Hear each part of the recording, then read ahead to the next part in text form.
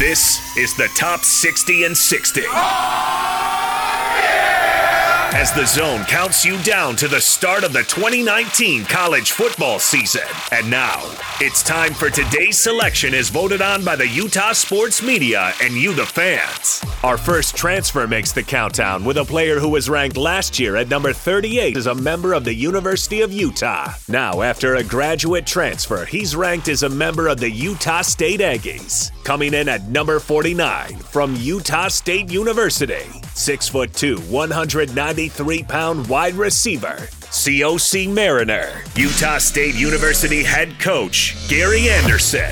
Siaosi can be a very talented young man for us as he walks in here. He's proven that he can play at a high level.